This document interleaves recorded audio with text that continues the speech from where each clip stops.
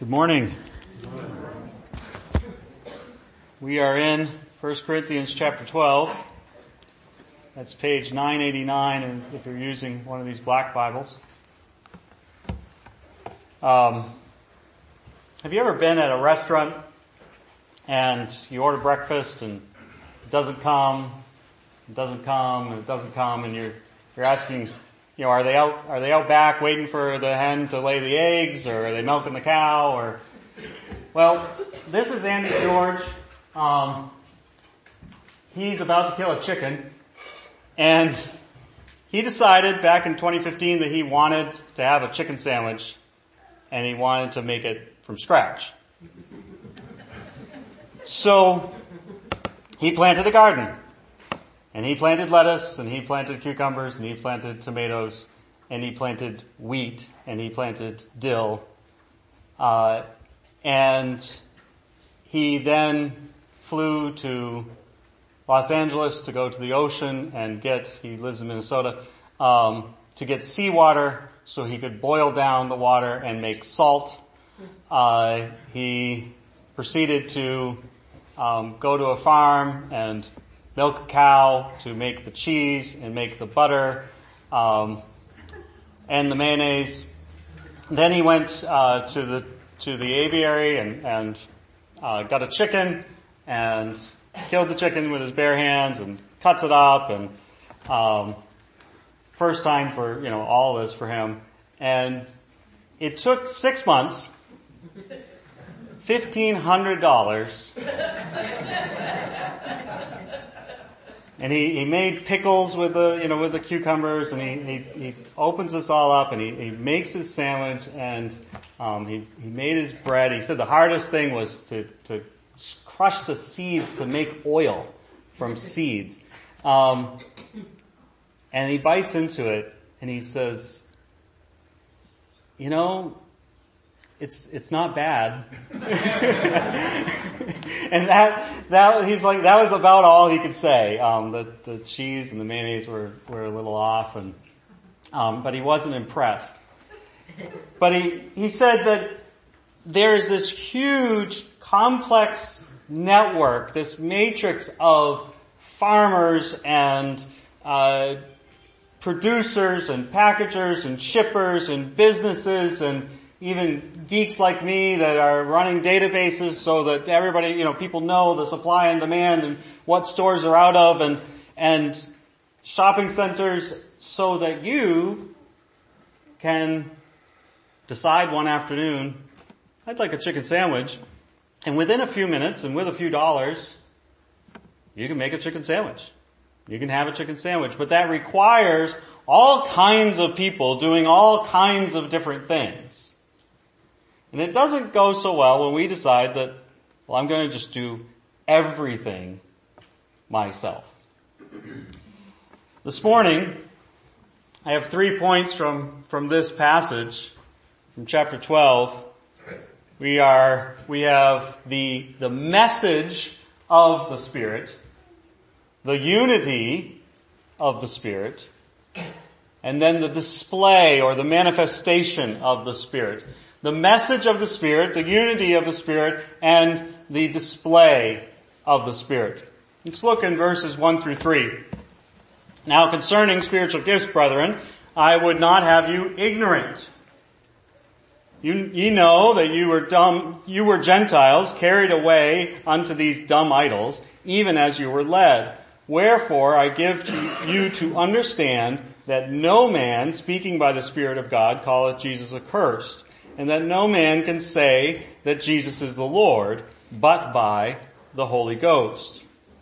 So he says that, brethren, concerning spiritual gifts, I would not have you ignorant. And a lot of times this is used to say that, okay, we can't be ignorant about the gifts, and we've got to figure out exactly what each one of these gifts are, and how they're expressed and how they're to be used in our church. And it is good to know about the gifts. But even in this passage, Paul is not very precise. It's more of a listing of gifts as an example. And if you look at other passages that have lists of gifts, they overlap. But some of these gifts are there and some of them aren't. And other lists have gifts that aren't in this list. Now Jamie has been teaching on Sunday nights from Ephesians 4, working through that, and he recently came to this passage a couple times, to 1 Corinthians chapter 12, and talked down through these gifts. But notice the contrast here. Now concerning spiritual gifts, brethren, I would not have you ignorant. And then, verse 3, wherefore I give you to understand. So he's saying, I don't want you ignorant, I want you to understand. But the question is, what does he want us to understand? He wants them to understand that no man speaking by the Spirit of God calls Jesus accursed. No man can say that Jesus is Lord but by the Holy Ghost. He's wanting them to understand that, yes, there's spiritual gifts, but those spiritual gifts are used to give a message. And any gifting, any ministry, any working that says that Jesus is accursed is not of the Holy Spirit. You need to understand that. And you need to understand that the gifts are given for speaking a message. And that message is that Jesus is the Lord. Now, before they came to Christ, people were led astray of dumb idols. And those dumb idols, those speechless idols, they are leading people astray, and they're leading people down the path that ends up with this ultimate declaration of Jesus is accursed. You see, our fleshly desires, our temptations and sin, the world around us is calling us down a path that ends up. What we're saying when we give in to that temptation, what we are declaring is Jesus is still on the cross. Jesus is under the curse. He's still being accursed. It's as if we are spitting on the sacrifice that Jesus has made, and we're saying it doesn't matter to me. This word accursed is anathema. I want it away from me. I don't want the sacrifice that Jesus has made. So let him be anathema. Let him be accursed. Let him stay there. There's a seriousness to our sin. It declares something. It leads down a path. It leads to a road that denies the very thing that we have put our faith in. And that is the work of Jesus Christ and his resurrection from the dead. That we have put our faith in that. And when we go down and when we are led astray of our own selfish desires, we are spitting on his sacrifice. We're trampling it under our feet. That's where that road goes. And Paul is setting this contrast up of Jesus is accursed or Jesus is Lord. You see, the other path is led by the Holy Spirit. The Holy Spirit leads us to say, end of verse 3, that no man can say that Jesus is the Lord but by the Holy Ghost. Now, if I go downtown Rockland and I start offering people $10 to say these 4 words, Jesus is the Lord, I bet I'd have some takers on that. I bet some people would be like, yeah, $10, Jesus is the Lord. Okay, pay up. So it's more than just blabbing the words. It's more than just saying this. And, you know, I've talked to some guys, and there's a strange thing about this phrase, that people try to do, that saying that Jesus is Lord. You talk to people about, that we need to take him to recognize that he is Lord. That word Lord meaning authority, controller, master. That we need to recognize this, and people will say, oh, no, I don't make Jesus Lord. Jesus already is Lord. Absolutely. I have no question about that. Jesus is Lord. It doesn't matter if we say he is or not. He still is. Why? Because the Father declared that every knee will bow and every tongue will confess that Jesus Christ is Lord. He is the Lord of lords. He is the King of kings. That fact is true. Amen. But if we don't acknowledge it and recognize it, then we are simply saying that Jesus is accursed. You see, our path of discipleship, of following Christ, should more and more, deeper and deeper, be recognizing that Jesus is the authority. Saying, both with our words, but also with our actions, that our words and our works come together to declare Jesus is the Lord. You see, there's plenty of facts, there's plenty of laws that we can say, okay, there's gravity. There's this thing called gravity. It is true. But if I deny it, I'm going to have a really hard time. If I'm just saying, okay, well, it doesn't matter to me. I'll just, set this egg over here. Oh, why did that happen? Because you're not recognizing a truth. That this exists. But it's more than just its existence. It's that we are knowing it. We are living it. We are declaring it. We are saying it. And we say that only by the power of the Holy Spirit. The only way that we can truly declare this, claim this as our message, is by the work of the Holy Spirit in our lives. So it's not just blabbing the words. It's recognizing that Jesus Christ is the authority. That all power has been given unto him. And we are submitted to that lordship. We are submitted to his authority. And we demonstrate that with how we live.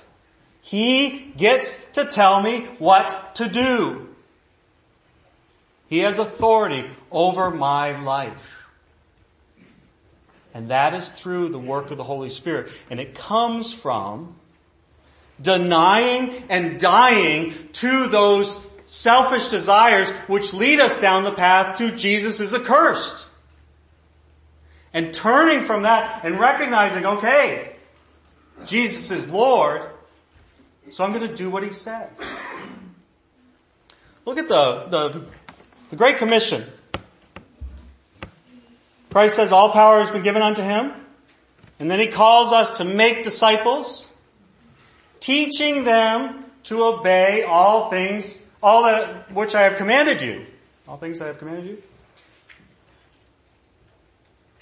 What is he saying there? Is he saying that he's notice that it does not say, teach them everything I've commanded you. It says, teach them to obey everything I've commanded you. There's a difference there. Because it's not just simply knowing it, it's showing it. It's not just knowing Jesus' commands and knowing these passages of Scripture. It's demonstrating that. It's not just knowing that He is Lord. It's living that out. Jamie and I, I've been taking a class on discipleship, and Jamie and I were discussing some of these things and some aspects of being a disciple. And one of the things that a disciple does is he lives his life according to what the master says, what the teacher says. He doesn't just learn these things, but he says, okay, I'm going to do what the master says to do. And Jamie just looked at me and he said, imagine if we as a people just decided right here and now, I'm going to do what He commands. That's what I'm going to do. Those temptations, those distractions, all of those desires that I have, nope. I'm going to do what Jesus says to do. I am going to obey everything that He commanded. If we would simply do that. And in the day in and day out of life, often we don't die to ourselves, and we follow after these things, and we don't submit to Christ as our Lord, as our master, as our controller, as our authority. It's an ongoing daily thing. It's not simply just a one-time thing that I say Jesus is Lord or something like that. No, it's a dying to yourself daily and declaring this and recognizing this for yourself. This is the message that the Spirit is working in and through us. This is when in Acts when it says that the Word of God multiplied. It's talking about His authority, His rule, the teaching to obey those commandments, His commandments over people. They are coming underneath that authority of the Word. They're submitting to that. That's the multiplication of the Word, is that more and more people are coming underneath this authority. When we say, in Jesus' name, amen, we add this on to our prayers, so that we are to pray in Jesus' name. What does that mean? Pray in someone's name. Well, when a messenger would come from someone with authority, they would say, I'm coming to you in the name of the king. I'm coming to you in the name of this great man. In other words, this isn't my own authority. It's just little old me here. But I am coming to you in the authority of this one I'm naming. You see, when we say in Jesus' name, amen, we're recognizing in and of myself, I have no authority to come and request anything from the Father. But in Jesus' name, in Jesus' authority, I come not in my authority, but in Jesus' authority to ask the Father for these things. Because I have no standing without Christ. But in Christ, I'm a loved child of the Father, and I can go to Him. So I don't come in my name, I come in Jesus' name, in His authority. This whole message is the working of the Spirit, the gifting of the Spirit has to come under the authority of the Lordship of Jesus Christ. And therefore our gifts must be used in a way that Jesus is in charge of how I use my gifts. I don't just get to use them for my own selfish desires. Okay, moving on. Verse 4, now there are diversities of gifts, but the same Spirit. There are differences of administrations, but the same Lord. And there are diversities of operations or working, but it is of the same God which worketh all in all. the unity of the Spirit here, notice verse 4, but the same Spirit. Verse 5, the same Lord, Jesus. Verse 6, the same God, the Father. Do you see the unity, the triune Godhead right here? The Spirit, the Son, the Father. They are all coming together, giving a diversity of gifts. So it's easy to look at the differences, the way people work, the way people function, or the gifting that somebody has been given, and it's easy to think, boy, I don't know if they're doing what God wants them to do. I don't know if they aren't doing it the way that God has led me to do this. That's not my gift. And what we're being taught here is that yes, there are differences, but there is unity. There is a distinction. There's a difference in operations. There's a different way of doing things within this body, and that's beautiful. Because it's all united around a single message that Jesus is Lord. It all hangs on that.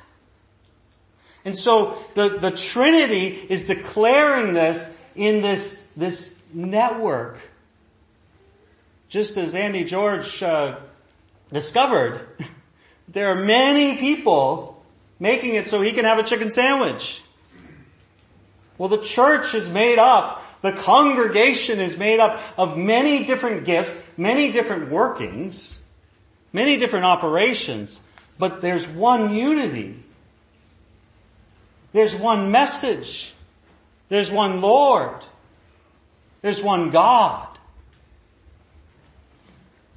Connie is away for 18, 19 days. And when I'm away, she says that all the electronics, after about a week, all the electronics just gradually start to break down. They just stop working and they don't really get going again until sometimes Warren can get them going, but usually they wait until I get home as well. When Connie's away, everything but the electronics, everything else stops working. So by the end of a trip, by the end of this trip, Warren and I are just gonna have a spoon and a bowl, and we'll just eat cereal, and maybe we'll do instant oatmeal for a real special meal. But our electronics, they'll be fine. We may not see the sun, but we'll have our internet and we'll have our computers. Why is that? Because God, when He puts a family together, He puts differences and He brings those together for a common purpose of a community, a bond, a united goal towards love, towards affection, towards raising children, towards growth, towards strength. But it doesn't come from us all being exactly alike. It comes from the fact that, I can fix computers and Connie can fix everything else. It's that bond that comes through the unity of love that allows us as a church to have different gifts and at the same time all be saying the same message. These differences often end up in the fact that people end up getting underutilized because they diminish their gifts or they elevate other gifts. And we're going to be talking about that next week, or 2 weeks from now, the rest of this chapter. But I think particularly in our circles, the teaching gifts have been elevated higher and higher to the point where a service like this, a time like this, a gathering, a meeting, this ends up being the identifying Christian work. This is how we're known, that we get together on Sundays. But there's many gifts. There's many gifts. And Jamie and I talked about this, that pastors have not helped themselves because many times pastors have elevated their gifts. And so they have this reputation that they don't have respect for other gifts. I know for a fact that one of the reasons why Jamie is teaching Ephesians 4 on Sunday nights is because he wants to see the body express their gifts. He knows he is not the omnicompetent pastor, the all-competent pastor that has all the gifts and can express them perfectly. No. It takes us. It takes a variety, a difference, a diversity. But it's all of the same Spirit. It all has to come under the fact that Jesus is Lord. It all has to declare that in our gifts, in our use of our gifts, that we are saying, Jesus is Lord. That's what unites these gifts. Then moving on, the display. Oh, I don't want to move on yet. I got one more thing before we move on. Verse 11, and this is in verse 6 too. But verse 11 says it more clearly. But all these worketh that one and self-same Spirit, dividing to every man severally or individually as he will. In other words, you may be sitting here this morning and saying, well, I'm not gifted. I have not been given a spiritual gift. That's not what Scripture says. It says that every man is given a gift, and he's given it individually as he will, severally as he will. That he's giving this gift. It is the same, verse 6, there are diversities of operations or work, but it is the same God which worketh all in all. All of us are given a gift. If you do not know what your gift is, I know there are gift profiles and all questionnaires and things, but a really simple way to start, to know what the Spirit is leading you to do or to how to work, is something that Pastor Jamie's been calling us to a number of times now, is that we would get together, we would read Scripture, we would discuss Scripture, and we would pray about that Scripture and what God is saying to us. And we would pray that God would use that Scripture to illuminate His Word to us. And as you do that, as you function in this way, reading God's Word, and I would recommend doing it with someone else so that you can discuss what that passage is saying and praying about it. Over time, if you keep a record, this is what I believe this is what the Word was saying. Jesus is Lord. Okay, write that down. Keep a record of that. You look back over that, over 2-3 months, God's leading you. God's speaking to you through His Word. You'll see He is saying something. He is telling me something. It's necessary that we recognize that, yes, I've been given a gift from God. I need to use it well. I need to use it as He says I use it because He is Lord. Then finally, the display of the Spirit. Verse 7. But the manifestation, so that is to make plain, to display, to show.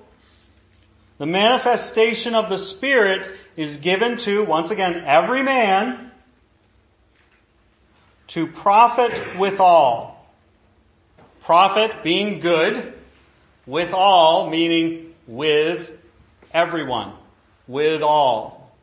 So it's to be a good thing for the body. The all here is talking about believers. It's talking about this church of Corinth. And for us, it's talking about this church. It's talking about us. It's talking about the congregation. So our gifts are to be used for the good of others. For the good of one another. That this is how the Spirit is made manifest. This is how it's shown. Because we can kind of look at these spiritual gifts and we can say, okay, well, it's is this inside of me and is this some private thing that I have? No, it is expressed, it's made manifest, it's displayed by doing good for others. Now there are those in the world who do good things for other people. There's charities and there's good causes, and they do good things. But ultimately, those good things fail because they aren't empowered by the Spirit. They aren't under the authority of Jesus Christ. They aren't directing the person to the message of the Spirit, that Jesus is Lord. So, they do good, but ultimately, it doesn't end the way it needs to end. It doesn't go towards full goodness, towards Christ. So, in order to do true good, we must have the Spirit. We must be empowered by the Spirit in order to do good for one another. At the same time, if we are not doing good for one another, then we are not showing what the Spirit has gifted us to do. See, both here. That the good works and the Spirit must be present. So that the good works are truly good. They point us to Christ. But but also that the Spirit is made manifest. That it is displayed, that it is shown. And if we aren't doing good for one another, then we aren't displaying, we aren't showing this truth that Jesus is Lord. Okay, spoiler alert. This all comes down to a head at chapter 13. And chapter 13 starts out, it's the love passage, okay? And often we look at chapter 13 almost isolated from the rest of the book of Corinthians. But what he's saying is that the gifts are all in the context of love. The context that wraps around our use of our gifts, our display of our gifts, is love. That supersedes all of this. And if we are using our gifts to build ourselves up, or if we're withholding our gifts from somebody that we don't necessarily like or don't get along with or has different gifts than we have, we aren't showing love for one another. It's not the profit withal, the common good that we need to be expressing for each other, because that is the expression of the Spirit in our lives. So notice we have two things here. We have the Spirit causing us to say that Jesus is Lord. And we have the Spirit gifting us to serve one another. Okay? He's causing us to say that Jesus is Lord. He's gifting us to serve one another. Does that remind you of anything? Perhaps when the lawyer asked Jesus, what's the greatest commandment? Love the Lord your God with all your heart and with all your soul and with all your mind. And the second is like unto it. Love your neighbor as yourself. I want to show you something. Look back in Deuteronomy chapter 6.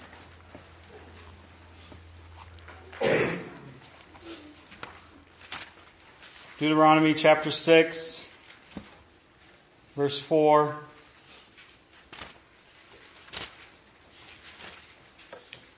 Deuteronomy 6, 4, and 5. Hear, O Israel, the Lord our God is one Lord, and thou shalt love the Lord thy God with all thy heart. That's your innermost organs. That's your body, your flesh. With all your soul, that is your breath, your life itself, and with all thy might. That is your presence, your the muchness, yourself, your who you are, your energy. In other words, everything you've got, all of it is covered here, and it's all to be loving the Lord your God. But notice with me, where does this command start? The Lord our God is one Lord. That's the foundation of the greatest commandment. The lordship and the authority of our God. Who wouldn't want to love this God? Who would do what He's done for us? Who has such great authority and has given that, has used that authority to empower us to change lives, to transform sinners into saints, that we have been given that call under the authority of Christ. And so that truth, the Lord our God is one Lord, lays the foundation for this great commandment. Now turn to Leviticus 19. The second greatest commandment. Leviticus 19.